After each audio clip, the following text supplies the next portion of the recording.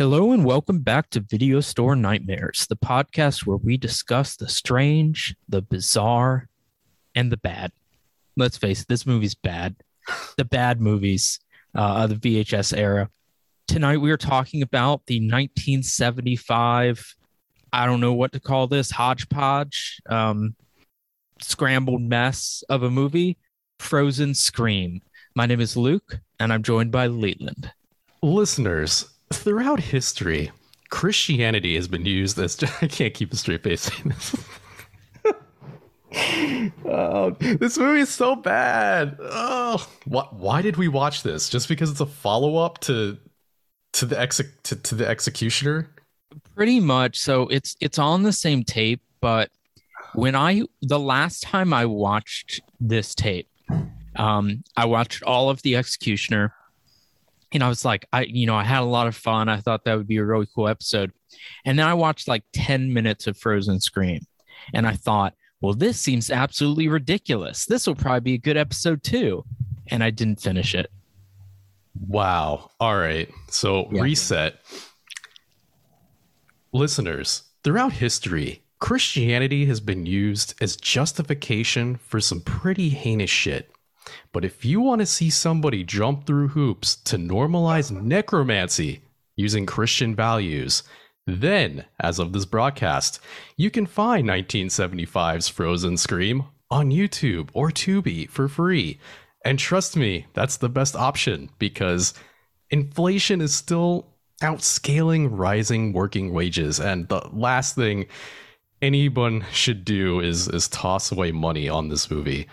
And then you, like us, can feel absolutely dumbfounded at how a film's expositional dialogue can be so bad that the production team felt it was necessary to smother it with voiceover narration. Yeah, that was a first. I've never seen that before. I was racking my brain through like about half this film, thinking if I've ever seen a film that's done that before. Yeah, so if you have not seen this film, there's a scene early in the movie where it's probably like 5 minutes of dialogue, but the conversation is just muted so that we can have a voiceover narration from a character we have not met yet over top of the dialogue. It's more than just one scene, though. It's a couple. You can still hear the actors talking in the background. It's just so overpowered by the voiceover that you can't tell what they're saying. It's completely muffled. But you know what it reminded me of? It reminded what is his name? The guy who wrote Trainspotting. I still haven't seen that. Oh well, he wrote the book, and then whoever after Trainspotting, he wrote a book called Filth. I think that's what it's called. I need to look this up because I can't remember this. Okay, Irvin Welsh. So Irvin Welsh wrote this book, Filth, and it's about like a corrupt police officer who has a tapeworm in his stomach. And occasionally the tapeworm talks over the rest of the book. So there's like these bubbles in the middle of the page on top of the words with the tapeworm's thoughts in it. And it's just like nonsense. It's just like hungry. And but you can't see the words underneath. That's what it reminded me of. All right. Yeah. I read that book when I was like I don't know, maybe 18. I don't remember it very well. It may be terrible, but if that sounds appealing to you, Filth by Irvin Welsh. I'm assuming this came out like mid early 2000s, like 2005 to like 2010. The book was published in 1998. Oh, never mind then. Yeah. Although I have not seen it, but it was adapted into a 2013 film. It sounds like something like Chuck Palahniuk would have wrote. God, I don't even know if I pronounced that right. The guy that wrote Fight Club. All of his books have like some quirky shit to them. That seems like something he would do. I think Irvin Welsh's do as well. I think they're of a similar genre. for lack of a better word. Um, but anyway, all right. So back to Frozen Scream. If this movie was not like already incoherent enough, the VHS is 10 minutes shorter than the theatrical time. So I suspect that mine had less scenes than yours. I watched this on YouTube and it equaled, I think it ran about an hour 15. Okay, that's what the VHS runs, but the IMDb says an hour 25. Hmm. But anyway, it was also cut down and edited into another movie called Night of Terror from 1986. I have not seen it, but it's written by Renee Harmon, who wrote last week's movie and stars in this movie as the Dr. Lil. I was under the impression she wrote this one too, but yeah, you just solved that mystery. Yeah, I thought she had written this as well, but when I went on IMDb, she did not. It was written by Doug Farron, Celeste Hammond, and Michael Saunier. I don't know who any of those people are.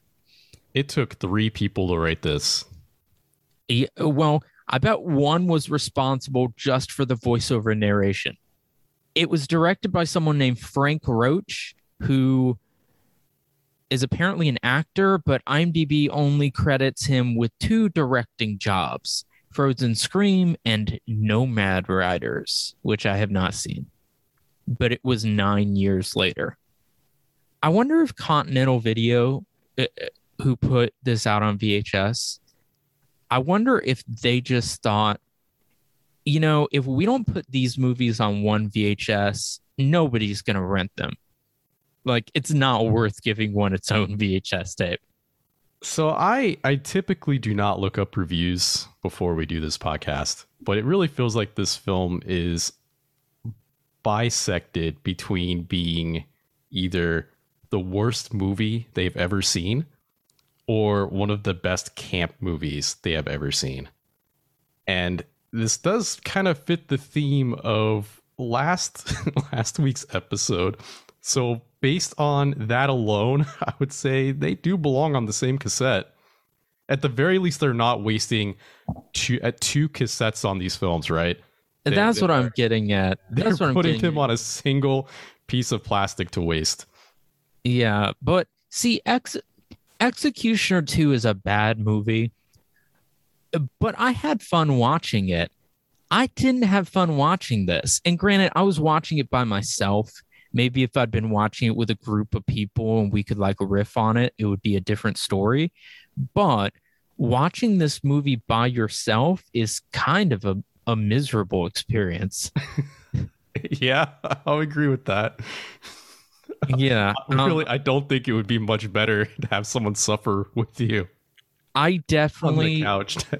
I don't think I'm going out on a limb by saying this is the worst movie we've done on the podcast. By a long shot. Yeah. The child has been dethroned. Frozen Scream. All right, there's nothing else I want to talk about this movie. Do we have a trailer? Unfortunately, we do. All right. Oh, I should mention this was one of the original 72 video nasties. I have no idea why. Oh God, yeah. What was in this film? I guess the cult is sort of satanic. Yeah, but there's usually video nasties were such because of like disturbing gore content, and there's really no gore in this movie. There's a little, but yeah, it's pretty sparse. I mean, the only other movie that I've seen from the video nasties list that's like questionable is The Witch Who Came from the Sea. But that one has such disturbing content that I could see it being put on a list. Oh, yeah, no, that film needs to be on a lot of lists. Yeah. No, that demands a spot on some lists.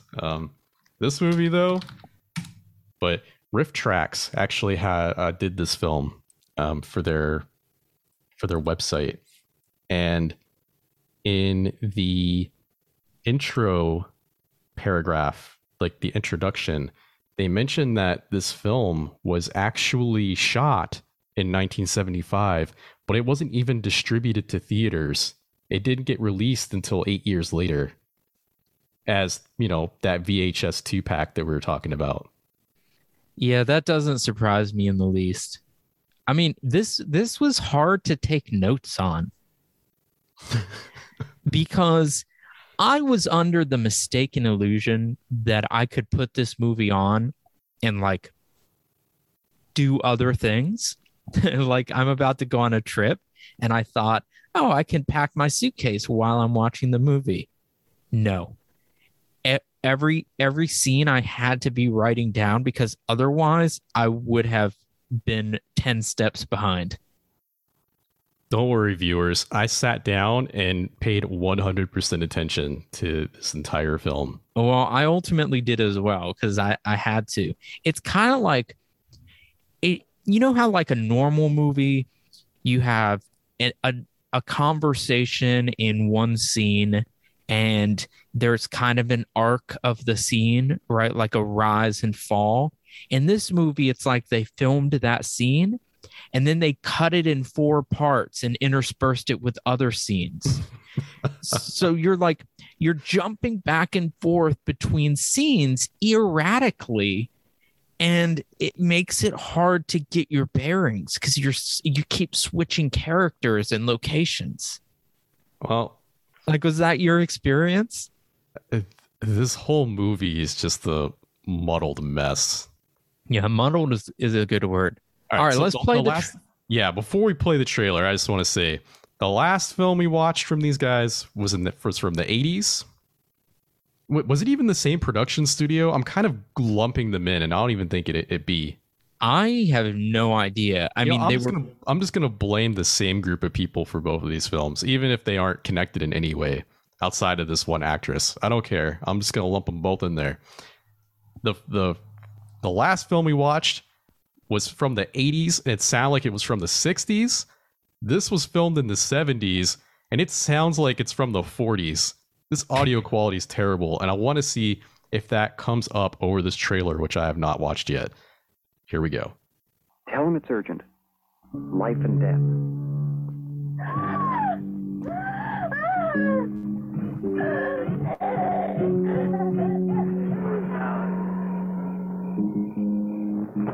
Judgment Day. Time to pay your dues. And one sound and you've had it.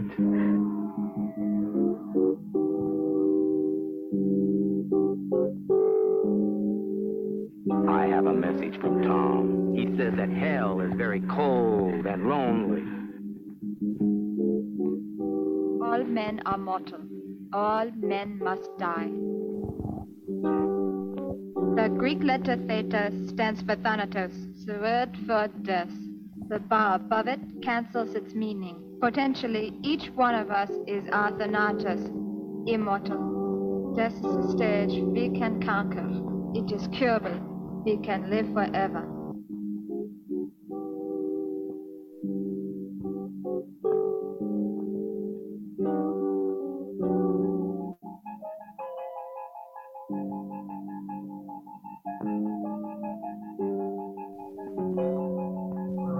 I love you, Anne, forever and ever.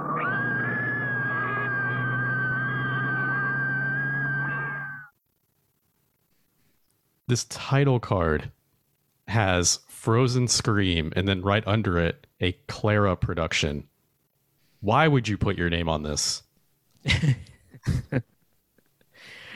I mean, what's her name? Renee must have been proud enough of it that she wanted to re-edit it into a movie that she wrote and directed. Maybe she just felt like there was something here that wasn't fully fleshed out. Something that was not recognized as being great. Do you want to find out? Do you want to find out and watch that one? No. No, neither do I. We will never know. There are also scenes of this movie cut into the Continental compilation tape, Terror on Tape, which is basically like Cameron Mitchell describing various movies to you that Continental released and like showing clips, the gory clips of them. So there's also scenes from this movie in that. Oddly enough, there's a lot in this film that can be just isolated and presented out of context, and it would just seem like a short 2-minute story. So this movie, I actually kind of like how this movie starts. It's very 70s and very hokey, but we see a woman's face above the ocean, like floating there. And the woman is saying, ever since the creation of man, he's dreamed of immortality, but has always been devoured by death itself. And then if you decide to watch this film, even after our warnings, just completely ignore this and watch the film anyway. Count how many times the word immortality shows up in the script. And love. Love and immortality. And love, yeah. There's a man's voice that comes right after saying, why would anyone want to live forever in a world like this? Is this our main guy, Kevin? I don't even know. I don't either. I can't tell who this is talking. Whoever it is, we haven't met them yet. Well, we haven't is met that logic, right? Like, bro, the world changes. Yeah. I mean, I don't know. Maybe people just continuously always think it's just going to get worse. Well, I'm going to do my best to go with the plot of this movie, but there's some futility in this exercise. So the next scene, we see a couple like making love in a pool or next to a pool, and the woman dives in, and then the man is attacked by a guy in a black robe with crazy Marty Feldman eyes, roaming around in his head. And he attacks the man and kills the woman by strangling her. And we still don't know who any of these people are. This movie has the weakest strangulation scenes of all time. People get choked by you just resting your fingers on their throat. Yeah, if people really were strangled this easily, there would be a whole lot of sexual encounters that ended with death. Oh yeah. Acting performances, kids wrestling one another, like things like this would bring on death. Like the angles that people get grabbed at don't look realistic at all. Like you'd have zero leverage to get a hold of this person, yet the killer always manages to strangle people out in like 5 seconds, while like with like weird like outreached arm from like behind a tree. It's bizarre. Maybe I'm jumping ahead here, but the killers in this movie are like zombies, but they're super cold. They have a very cold body temperature. Maybe they're not strangling. Maybe they're like freezing. Yeah, but like, if someone cold gets into bed and like touches you with their feet, you don't die. Yeah, my wife acts like she's going to. Doing that'll get me hit. Still worth it. But anyway, we see another man carrying a woman's body into a house, and then, because this is the appropriate place for this, we have the credits. So we have seen and or heard from a wide variety of people, none of whom we know who they are or have any context for. Or even come back. Oh, yeah. No. So there's a woman in a phone booth at the same time, and her conversation is interspersed with more credits. But she's calling her husband to say that she'll be home soon, but the fog is bad. And then they have an argument over the danger of driving on the road at night. And he's like, I'm worried about you when you drive out there. She's like, I'm worried about you because you sound strange. And that seems to be the reason she left that afternoon, is he was acting strange. To be somewhat fair, he is acting strange for a good reason. Yeah. So this is Dr. Tom Gerard, and his wife is Anne. And he is trying to get a bunch of people on the phone. Father O'Brien, who's like the priest, and then he tries to call the police sergeant who we're going to meet. And he's saying that it's a matter of life and death. And eventually someone calls him back, but it's just maniacal laughter. Yeah, And this guy gets a call from like the Haunted Mansion or something. Yeah. And the voice says, I think he says, the angel will be there in 10 minutes. Please be ready for them. I can play it if you want. Sure. Let people hear what the voices in this movie sound like. We should mention that during this phone call, the doctor is surrounded with weapons. He has a gun, a knife, and he is playing with them while on the phone. Father O'Brien, thank God. I can't hold off any longer. It's happening tonight, and... Hello? Who is this? Fear no longer, Tom. The angels will be there in a few minutes. Please be ready for them.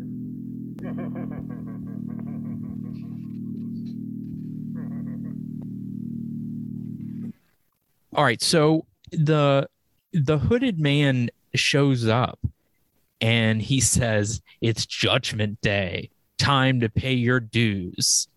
And so Tom shoots him, but more keep coming. They all look identical, right? They're at least all wearing the same getup. Yeah, with big mustaches. Yeah, this is a bunch of white men with mustaches and black robes. So basically the worst orgy invitation you've ever received. Yeah. And they hold him still and inject him with something, which makes him pass out. And then Anne shows up, his wife, and screams, and the guys run off. And then in the next scene, we see Anne talking to her doctor. So what is this doctor's name? Lil is her first name. I don't know why I remember that. Lil Stanhope. Oh, that's a lot. That's a lot. Yeah, so Lil Stanhope is played by Renee Harmon, the woman who wrote last week's movie and played the reporter. And it's not just that Renee Harmon is a bad actress. She's like an unpleasant actress. Right? Like, I don't like listening to her. And it's not because she has a German accent. It's because she talks like she's like stoned and all her words are running together. It just sounds like everybody from this movie is reading from a script, but not everybody sounded like that in the last film, but she still sounded like the same. Yeah. I don't know. She wasn't quite as bad in that movie, but she's talking to Anne, and no one believes Anne that there were two men who killed Tom. The doctor says that he died of a heart attack and the rest was just a dream. And so we immediately know that Lil is in on whatever it is. Or law enforcement is just completely, incompetent in this film. All right. But as they're talking, we get our first voiceover narration that interrupts the conversation from Sergeant Kevin McGuire. I know it. And Tom called Dr. Johnson short time before you got home. Tom said he was feeling chest pains. And even you yourself said he didn't sound right on the phone. When Dr. Johnson arrived, he was already dead, and you were hysterical. I may have been hysterical, but I know what I saw, and I know I didn't make it up. My name's Sergeant McGuire. I'm a cop. And I was getting nowhere investigating the disappearance of two med students until I found one of their professors, Tom Gerard, dead. Gerard had called me in a panic, but by the time I got to him, a colleague of his, Dr. Sven Johnson, was already there. Dr. Johnson insisted the cause of death was a heart attack. Okay, and it goes on. We are not going to listen to the whole thing, but you have the gist. Yeah. And am I crazy? Or is this voiceover narration a different voice from the detective? I think it is. Or he's at least like reading it much more formally. I can't really tell. when Harmon is reading her lines, you can tell where the page break be, where she has to like stop and then go to the next line to start reading again. Well, this guy, I think they're trying to go for like an old film noir type voiceover narration where you have like the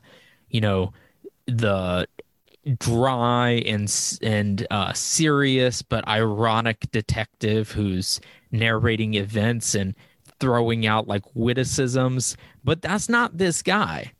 Like nothing about this is witty.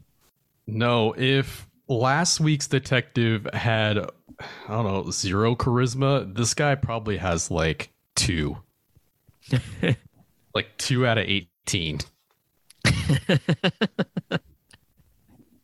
Well, he shows up in person and he's questioning Lil, but he also wants to see Anne. And after he's done talking to Lil, who has said that he can't see Anne because she just got a tranquilizer, his voiceover narration says that Lil was doing a pretty bad acting job, but it was not hard to see through her indignant rage. And I was like, I didn't see any sign of indignant rage. Do you really think that someone else completely wrote the script for like the dub? I would not be surprised if they turned in this movie and the studio was like, well, this movie doesn't make any sense. Like, we need a voiceover narration to explain what's going on. And so they hired someone else to do a voiceover narration trying to make sense of the movie. All right, I can see it. Yeah, I would not be surprised if that's what was done. So to complicate the matter, we find out that Anne used to be engaged to Sergeant McGuire. And that she supposedly left him like abruptly and then married her husband, Tom, like a few weeks later or something. They don't really lay out the details, but I like to think she just left him at the altar. He makes it, he says something like she married Tom just a few weeks later. Like, they make it seem as if there was something going on there. But for whatever reason, Kevin's plan is to solve this case and win Anne back. I'm not really sure why he wants Anne back, but that's one of his missions.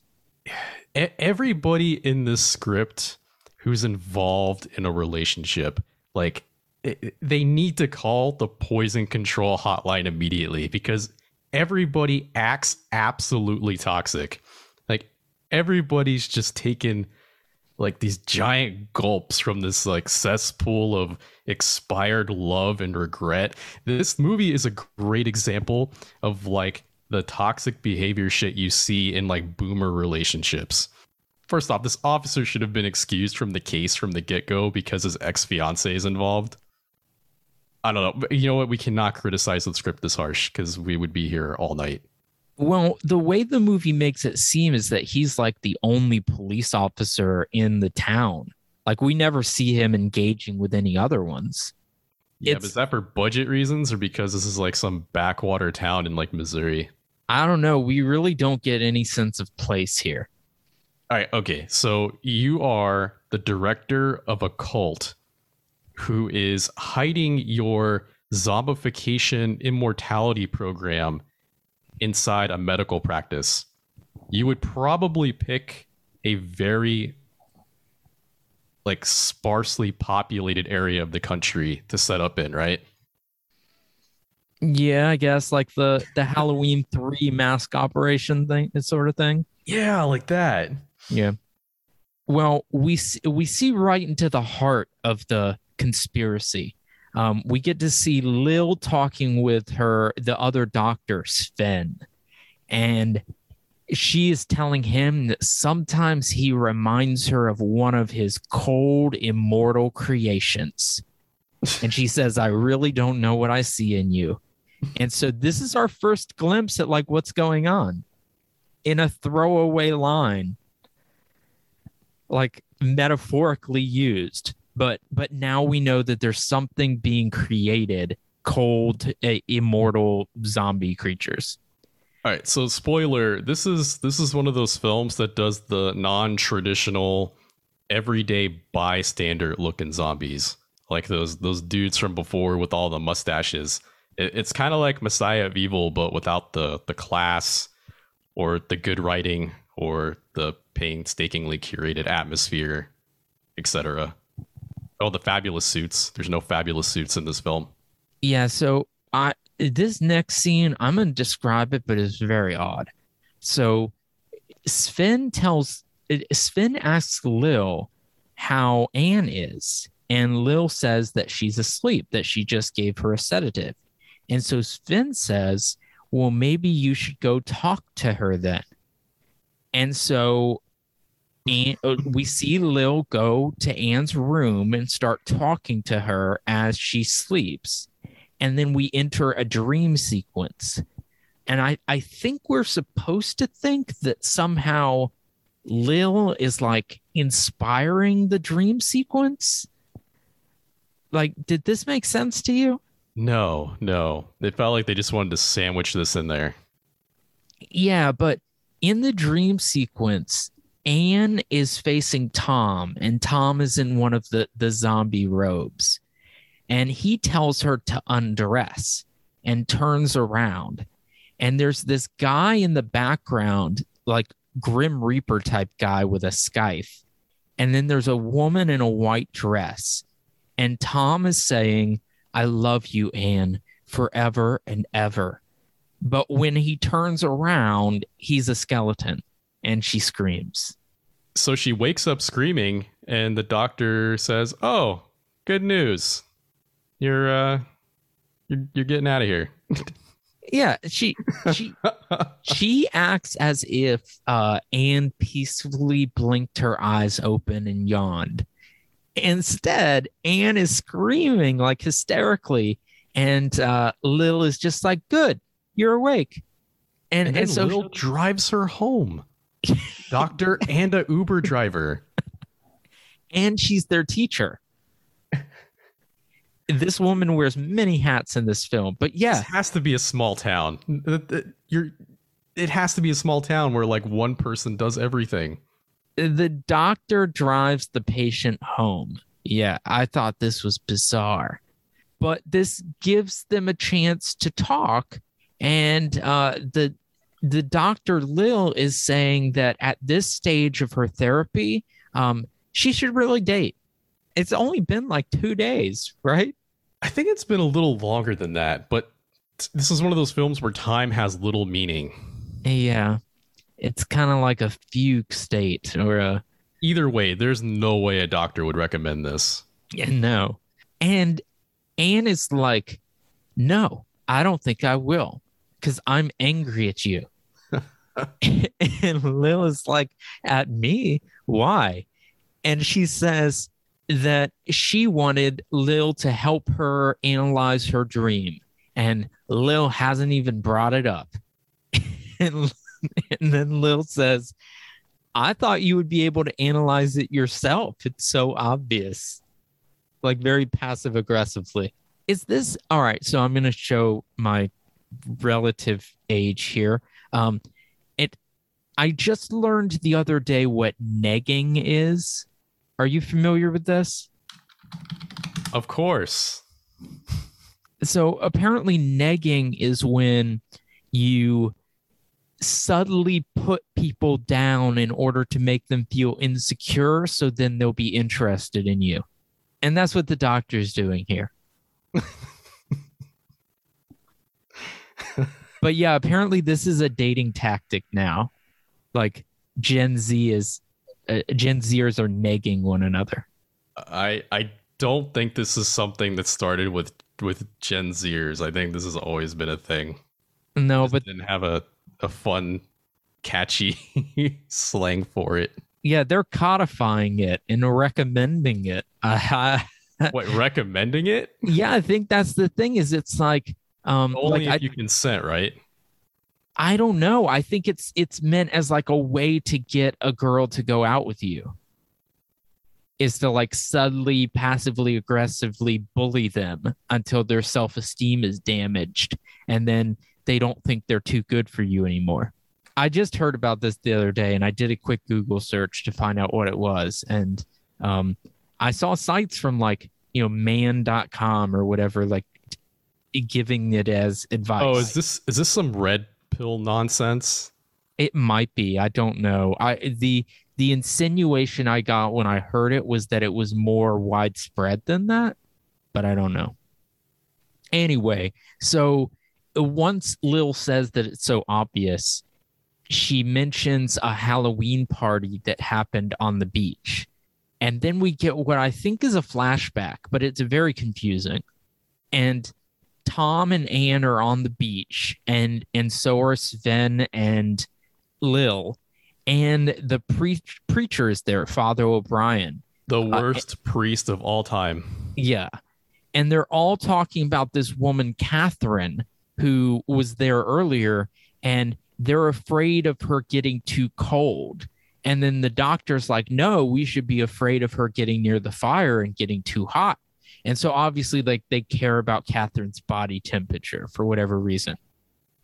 But Tom is making all these morose comments about like dying and not having a soul and knowing he's going to hell. We don't know what's going on at this point, but he's feeling worried about something. And then we see someone being hit with an axe by one of the robed men. I was very confused when things were happening. So there's a lot of things going on here, but we're mostly just focusing on this flashback at the beach where you have the whole gang in the sands in like a kumbaya circle around a fire. And they start eventually to do a chant because it turns out they're all part of this. Well, you're just going to say it's a cult, right? And they're doing very cult-like things, like chanting. So our now deceased but currently living doctor over here with Anne is asking the priest, hey, Father, is this a cult? While watching the ring of cultists, congregate around the fire. And the priest is just like, nah, this is good vibes. Yeah, they're all chanting love and immortality. And the priest says something about how like all religions have been interested in immortality throughout time. So yeah, necromancy does not conflict with Christian values. No. But Father O'Brien is like, tell me what's really bothering you. And Tom says that he'll tell him, but only under the seal of confession. And so they leave Anne to go talk alone. And she's not bothered by this. Like, if this was my husband, I would be a little worried. No, she's a good, faithful mid-70s wife. Yeah, well, the people, while they go off, she stays by the fire and everyone starts to sway back and forth. And this one girl, who I think is Catherine, starts to strip. And she stares at Anne for a long time, and then Anne shakes her head. And I'm not sure what's supposed to be being communicated between them in this scene. And then it just ends, right? Yeah, we go back to the present day. Great. So I have no idea what that flashback supposedly had to do with Anne's dream. That scene could have just been at the beginning of the film. Yeah. Yeah. So out of nowhere, after this flashback, Lil asks Anne if she will help with their work on immortality. And Anne doesn't want to, but she eventually says she'll think about it. And Lil drops Anne off. Anne goes inside, and she sees the woman from the beach, Catherine, in her house. And Catherine's like, didn't Lil tell you I was coming? Which struck me as very odd. Yeah, she's an RN, apparently. Yeah, but we don't find that out until a later scene. So like in this scene, it just seems like we don't know why she's there. So I have a feeling parts of the script were written where there's an outline where it was like character A needs to meet character B. Character B needs to meet character C, character A, character C here.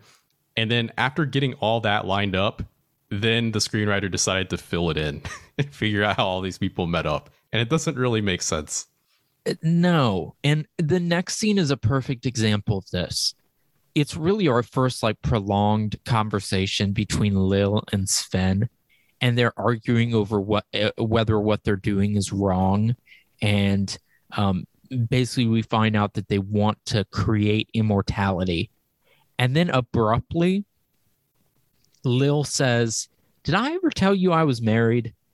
And then she goes on to talk about her former husband, how he went overseas for the war, and they knew when he left that he wouldn't be back. And all she could think about was how incredible it would be if life could go on after she finds out that he's died in the war. Something doesn't add up here, right? No, lots of things don't. Oh. But then we see somebody swaying by a camera and cutting their wrists. Is this Lil we see doing this? This was a dream sequence, I believe. I couldn't tell. Well, okay, it's one of two things, right? So we find out at some point, not much further than where we are in the film, that the original doctor during the phone call scene was actually about to commit suicide to take part in this zombification project, which in itself doesn't make sense because nobody else is committing suicide to, participate in it. That's why he had so many weapons laying around, because his wife wasn't supposed to be coming home that night. That's why he fought back against the cultists, because the cultists showed up because he didn't kill himself and he didn't want to die because his wife was coming home. You follow? Does this grok? So what if the Dr. Lil here is actually killing herself to take part in this project as well? She never struck me as like one of these like super zombies, but she could have been.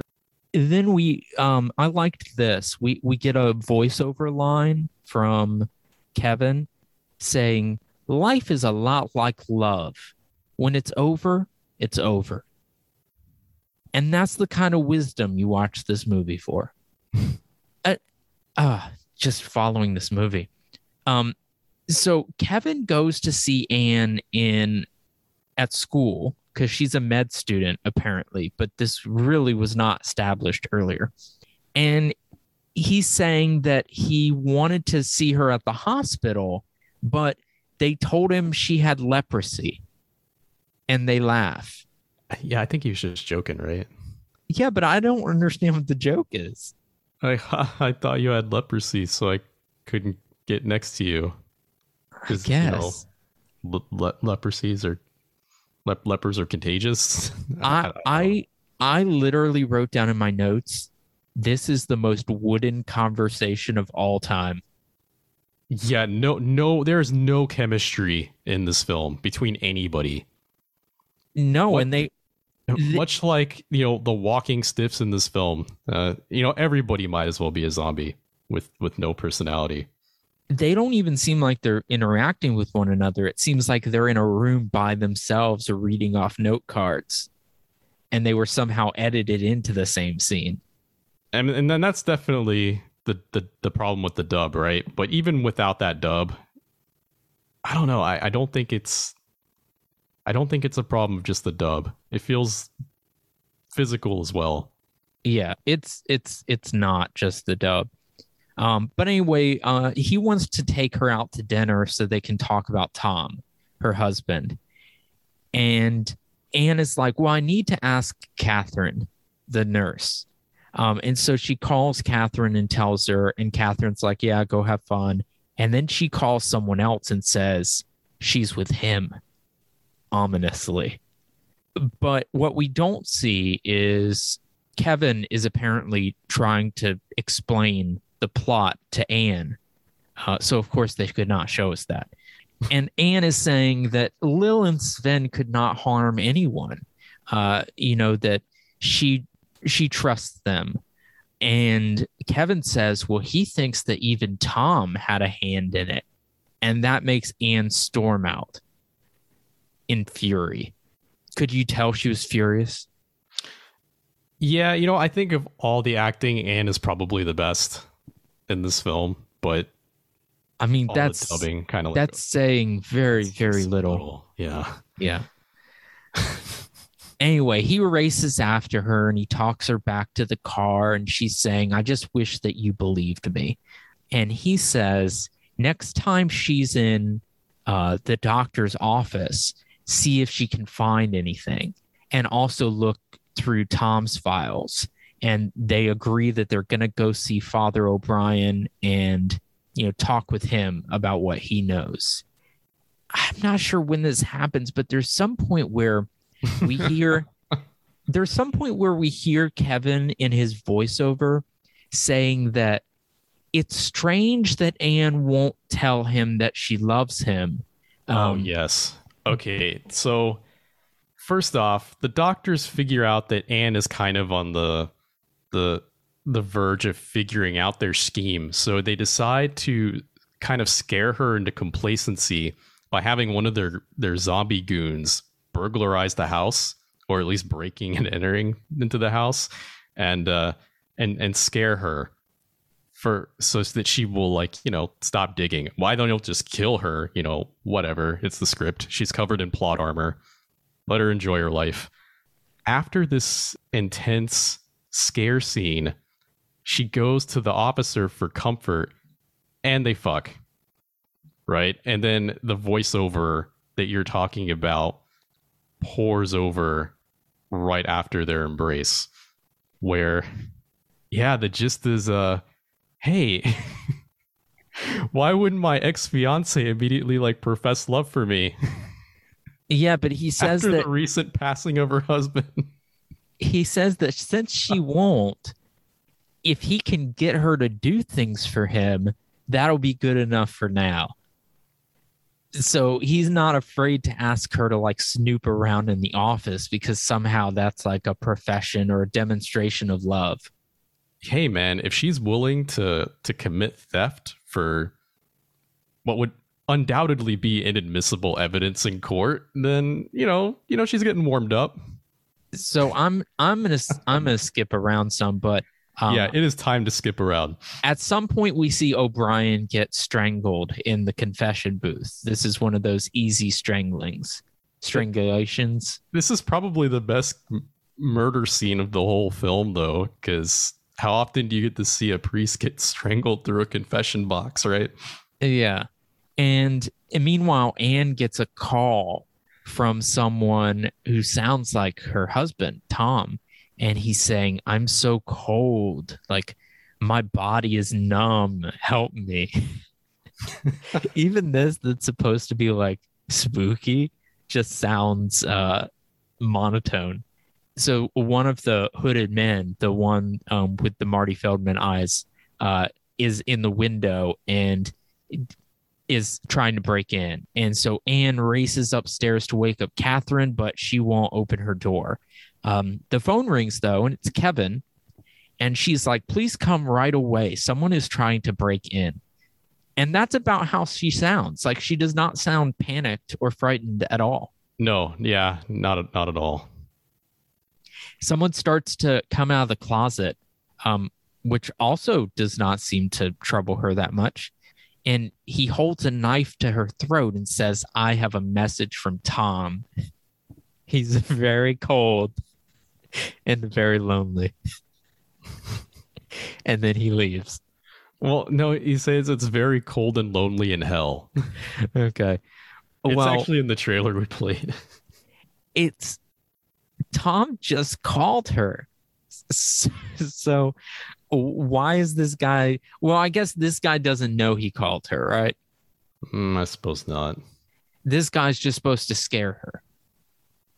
Is that true? Or what is this guy's motivation? Before this scene, She actually steals documents out of the doctor's office that have records on the people she has zombified up to this point. So I don't know which one, but one of the mustached men had their documents taken out of a filing cabinet and handed over to the cops. So I guess they realized that those things were missing and that the previous scare tactics did not work. So now they're just coming after her.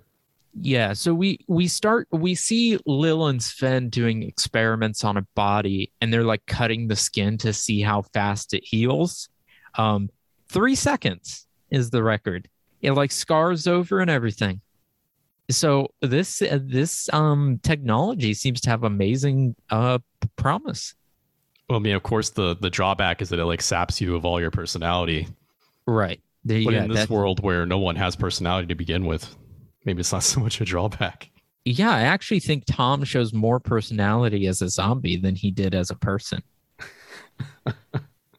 But we see Kevin and Anne in bed together, and he says, "I love you, Anne." And she doesn't say she loves him. She says, "Oh, it's like seeing a whole other world," which was a very odd line. I think you're getting scenes combined together, confused possibly. Maybe I'm just going through my notes. There's two separate break-in scenes, and they're divided by just like a little bit. Oh, I had no idea there were two different ones. Yeah. Oh, and that really just goes to show you the editing of this film, right? Yeah. Well, you know what? Let's skip to the musical interlude. Musical interlude. Yeah, where they're all at a party. Everyone in the movie is at a party. And there's dancing and there's a band playing.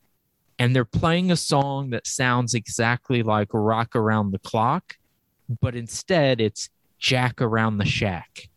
I don't know if you want to hear this, but that happens before the burglaries. Does it? Yeah. I'm looking at the movie right now. Hang on, because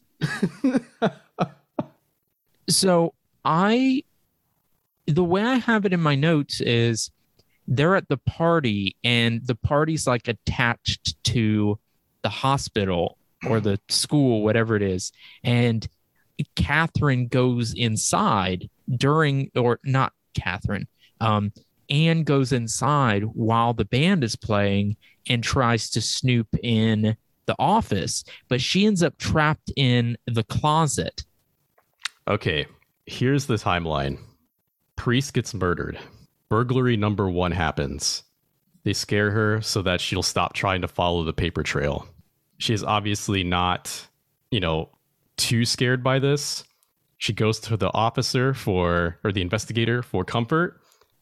They bone. Creepy dialogue is exchanged.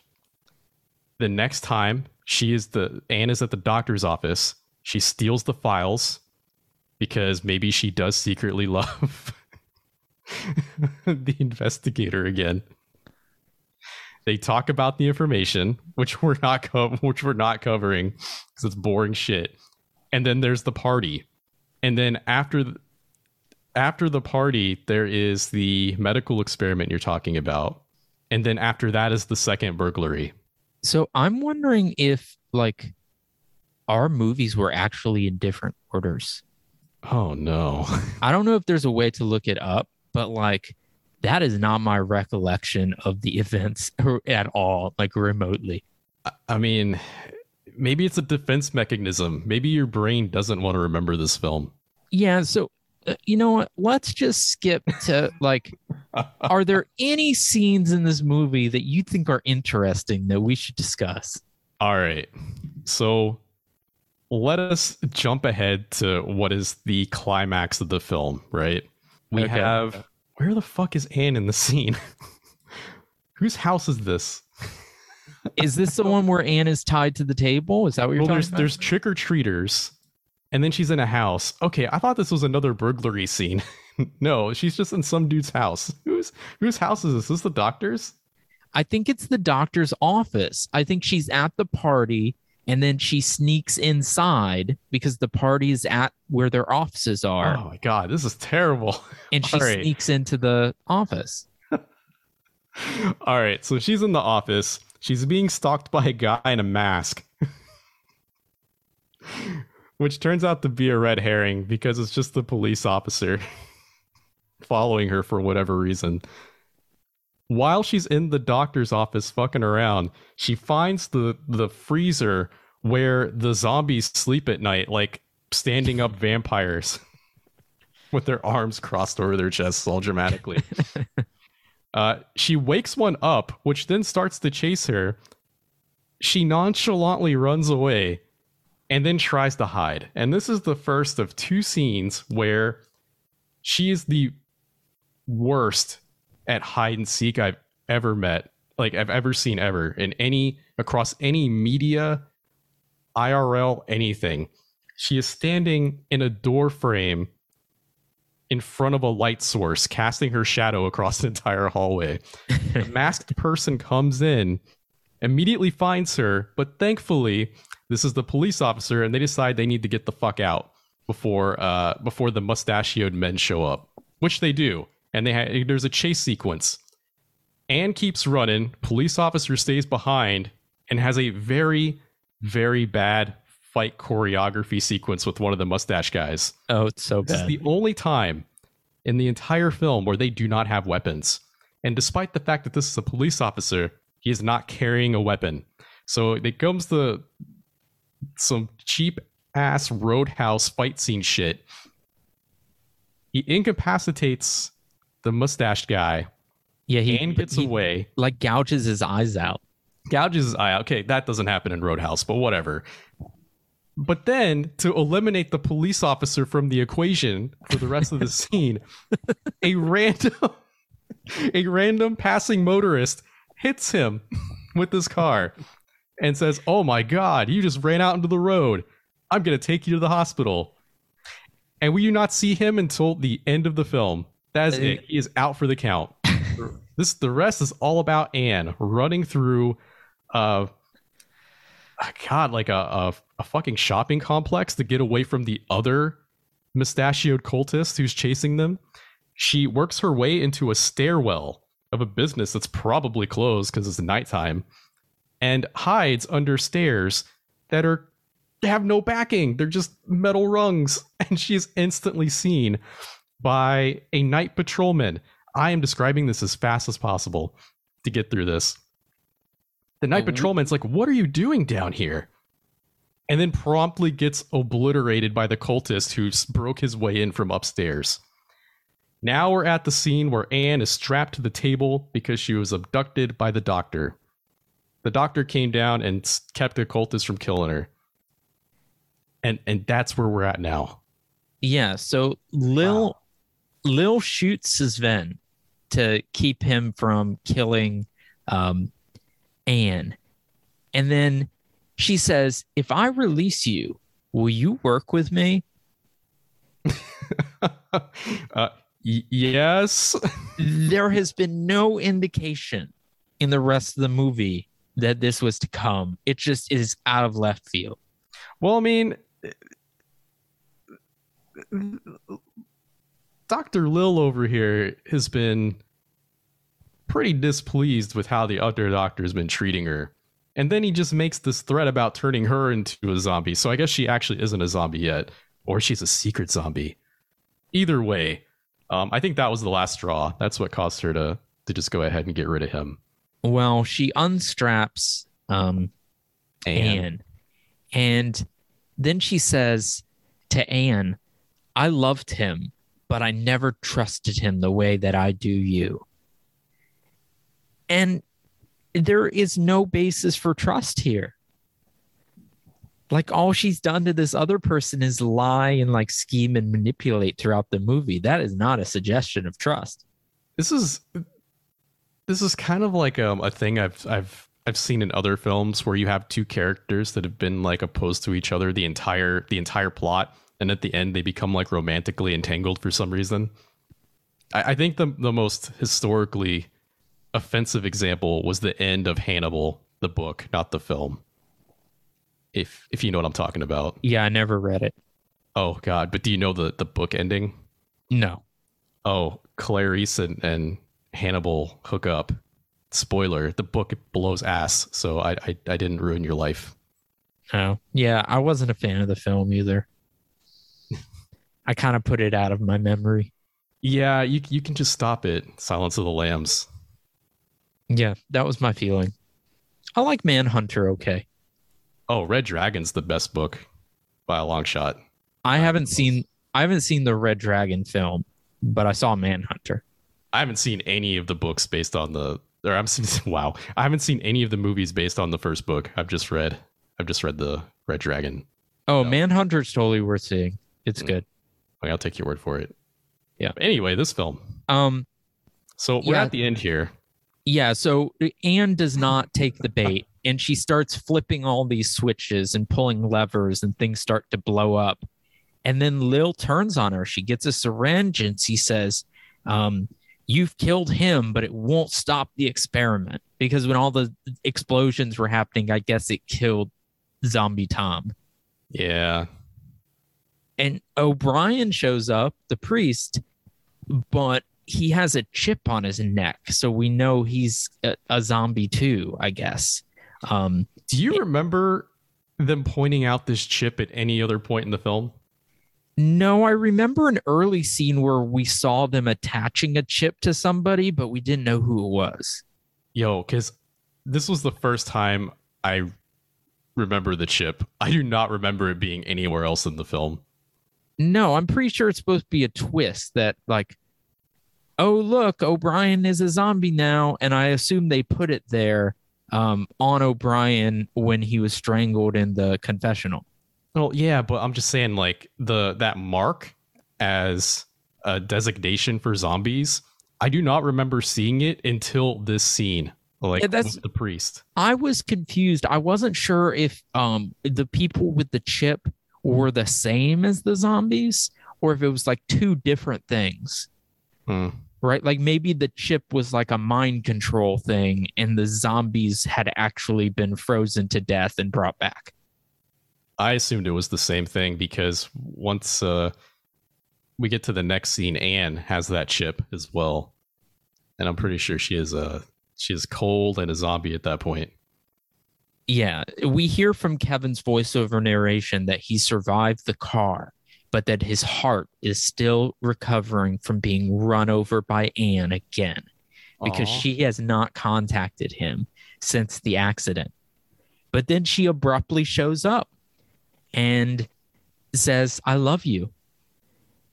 And that it will just be them forever.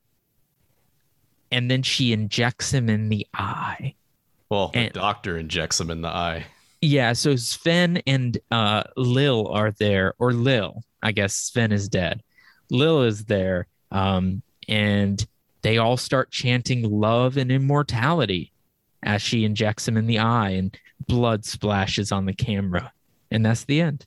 Roll credits. All right, please give your final thoughts and rate this. So the real question is this worse than The Child? I'm asking you now. Is this worse than The Child? I think The Child is fantastic. Oh, that's right.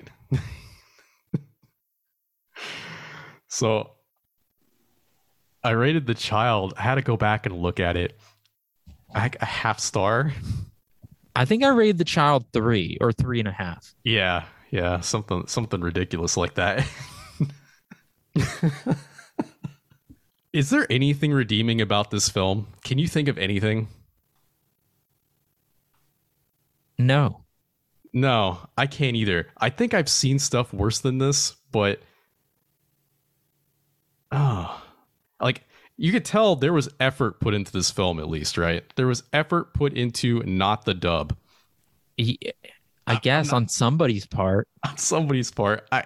I'm not saying that effort turned out anything of substance, but it feels like there was some kind of love put into this film. I don't see it if there was. I guess a tumor spreads through a body can be seen as a form of love in a way. You know what would have made a better movie if they really leaned in really hard on this whole idea of a like Christian necromancer, right? Like, let's say you get this Joel Osteen looking guy and you have him looking for the secret of eternal life through like abhorrent science and unethical experiments. And he's just rationalizing it with like biblical scripture the whole time. And you can just like have the audience question whether he believes in it or not. There's probably a movie like that. That probably would have been like a significantly better movie than what we ended up with. Anything would have. Yeah. I don't think you could do anything to make this movie worse. The little practical effects that are here aren't bad. I'm not saying a horror movie needs good practical effects to be good. But at the same time, I don't think you can just get away with just like some cool practical effects, some creepy costumes, and call it a day. Because at the end here, there is a lot of narrative issues, a lot of pacing issues. As we've mentioned lots of times, this movie is muddled. That is the main theme. Well, the main word is immortality, right? That word is said probably like 50 times through the script, but then the other word is muddled. But is there really nothing here that's salvageable? Like absolutely nothing? I'm trying to think really hard. I don't think so. God, is this our first 0 star? Is that possible? This might be the first 0 star. I'm trying to rationalize getting away from it because I know in my heart I've seen worse stuff, but we're never in an ideal world, we are never going to watch anything on this level ever again for this podcast unless it's absolutely intentional. No, I'm totally happy to give this 0 stars. All right. I am going to give Frozen Scream our first 0 star rating, and hopefully only 0 star rating. Yeah, this movie's bad. You don't need to see it.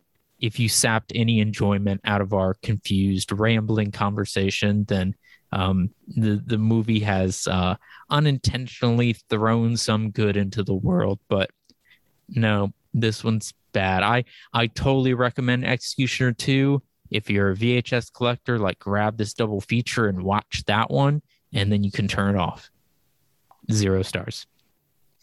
All right, but next week we're going to watch a movie that I'm super excited to talk about. I only discovered it recently. This movie is not available anywhere legitimate, but if you do a Google search, you can easily find some bootleg companies that have put it out. So it is seeable. And maybe there's somewhere online, but the movie's called Janie from 1970. And the IMDb synopsis is: a sadistic teenager searching for daddy murders and dismembers anybody who picks her up hitchhiking. So this was a movie that was made and financed by Roberta Findlay. And she was a really influential adult filmmaker and exploitation filmmaker, along with, I think her husband was also involved. But she made a bunch of great movies in the 70s. This is a really, really strange one. I don't think it's good, but there is no other movie like it. And I think it is like a surreal dream, like fever dream that needs to be experienced. It's a psychedelic experience. Like, I love this movie. So I'm totally excited to talk about it. I have no idea if Leland's going to like it remotely, but I am pumped. It cannot be worse than this. It's grungier than this. It is the definition of like the grindhouse film.